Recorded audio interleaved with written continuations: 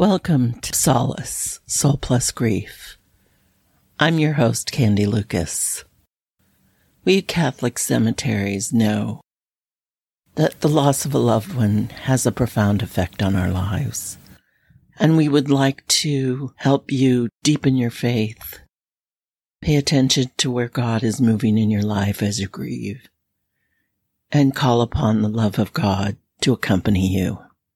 Each week, we take a different text or scripture or poem, or maybe an idea from the Holy Spirit, and we use that idea or poem or song to help us reflect more deeply on our grief and God's place in our life and God's place next to us as we grieve.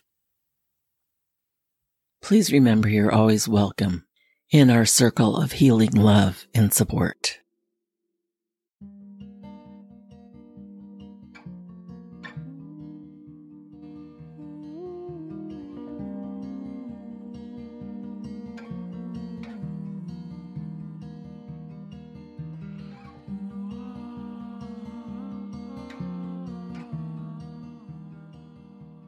Following death, it's never easy to go out in the world for any purpose, let alone for the purpose of holding our grief in a public arena. That's one of the reasons we started Solace, Soul Plus Grief. And it originally was a live group that met monthly. During COVID times, we went to Zoom, and now we reach out through this podcast. Our church has long held that acceptance or embrace of those on the margin is a duty for and by us all. That's easier said than done, as most of you know.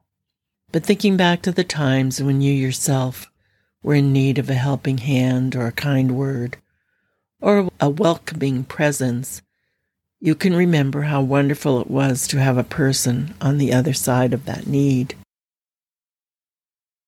In addition to sharing with another person, it's often appropriate for us to just sit and listen and be there for somebody else. We find that together we can face the future with a little more sense of hope.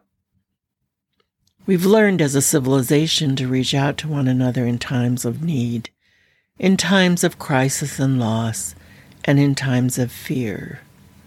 This enabled us as a community of like-minded beings to thrive and survive the most critical and important losses in our lives.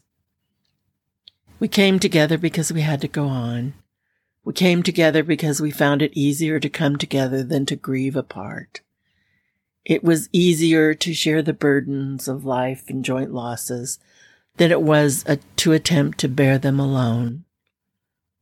Along came ritual to help and assist us, the hallmarks of human existence. When we seek solace and succor with one another, it's easier than trying to experience life's transitions and losses in isolation. Often it helps just to verbalize your feelings, what you are experiencing,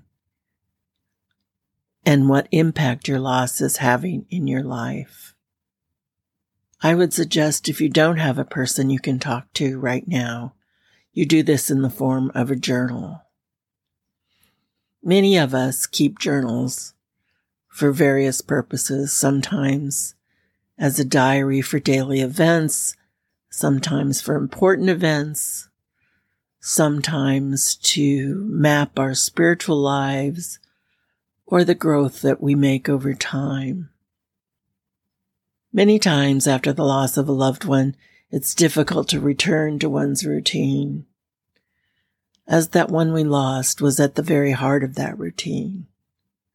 So I would suggest again, if journaling wasn't a part of your life before this loss, you make it one now.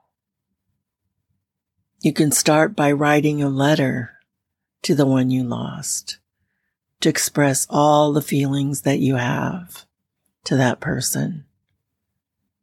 your anger, your fears, your love, your hopes, the loss of your dreams, what the loss of their presence means to you, what it means to others, and what it means to your life going forward. It's very easy to start journaling. Pick up a few pieces of paper and write your person's name. Dear husband, dear son, dear mother. And then just let your heart open and go. When we cannot find words that will express the depth of feelings and the waves of incomprehension that we're experiencing, then there is a way to express that on paper. Many times there's not simply another human being to share our grief. Many times others have discomfort with our depth of feeling. And since we don't have a tradition of public grieving, it's oftentimes difficult for others to find those words. This has always been the space that we hope Solace would fill in our little community. And we hope that you reach out to us if you're suffering alone, as we have resources available to assist you.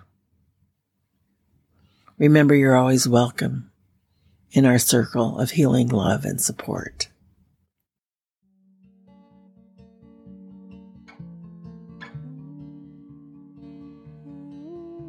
And so, as we begin a new year, and perhaps make it our New Year's resolution, to begin and maintain this journaling process,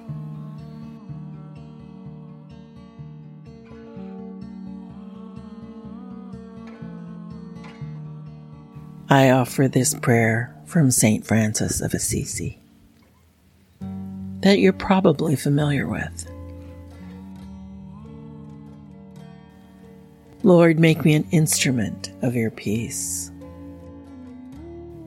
Where there is hatred, let me sow love. Where there is injury, pardon. Where there is doubt, faith. Where there is despair, hope. Where there is darkness, light. Where there is sadness, joy. O Divine Master, grant that I may not so much seek to be consoled as to console,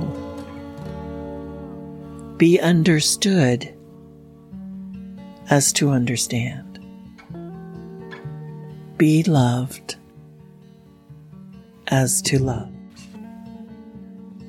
For it is in giving that we receive. It is in pardoning that we are pardoned.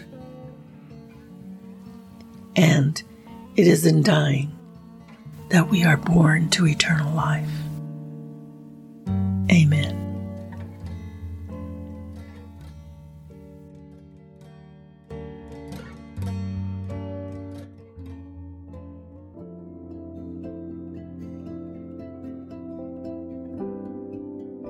This has been another episode of Solace, Soul Plus Grief. A new one drops every Friday. Please support us by subscribing on Google Podcasts, Amazon Music, or Spotify. You can also find us on the Facebook pages of Gate of Heaven Cemetery in Los Altos, California, or Calvary Cemetery in San Jose. I am Candy Lucas, Aftercare Coordinator for Catholic Cemeteries, Chaplain and Spiritual Director. You can reach us at the email or phone number in the show notes.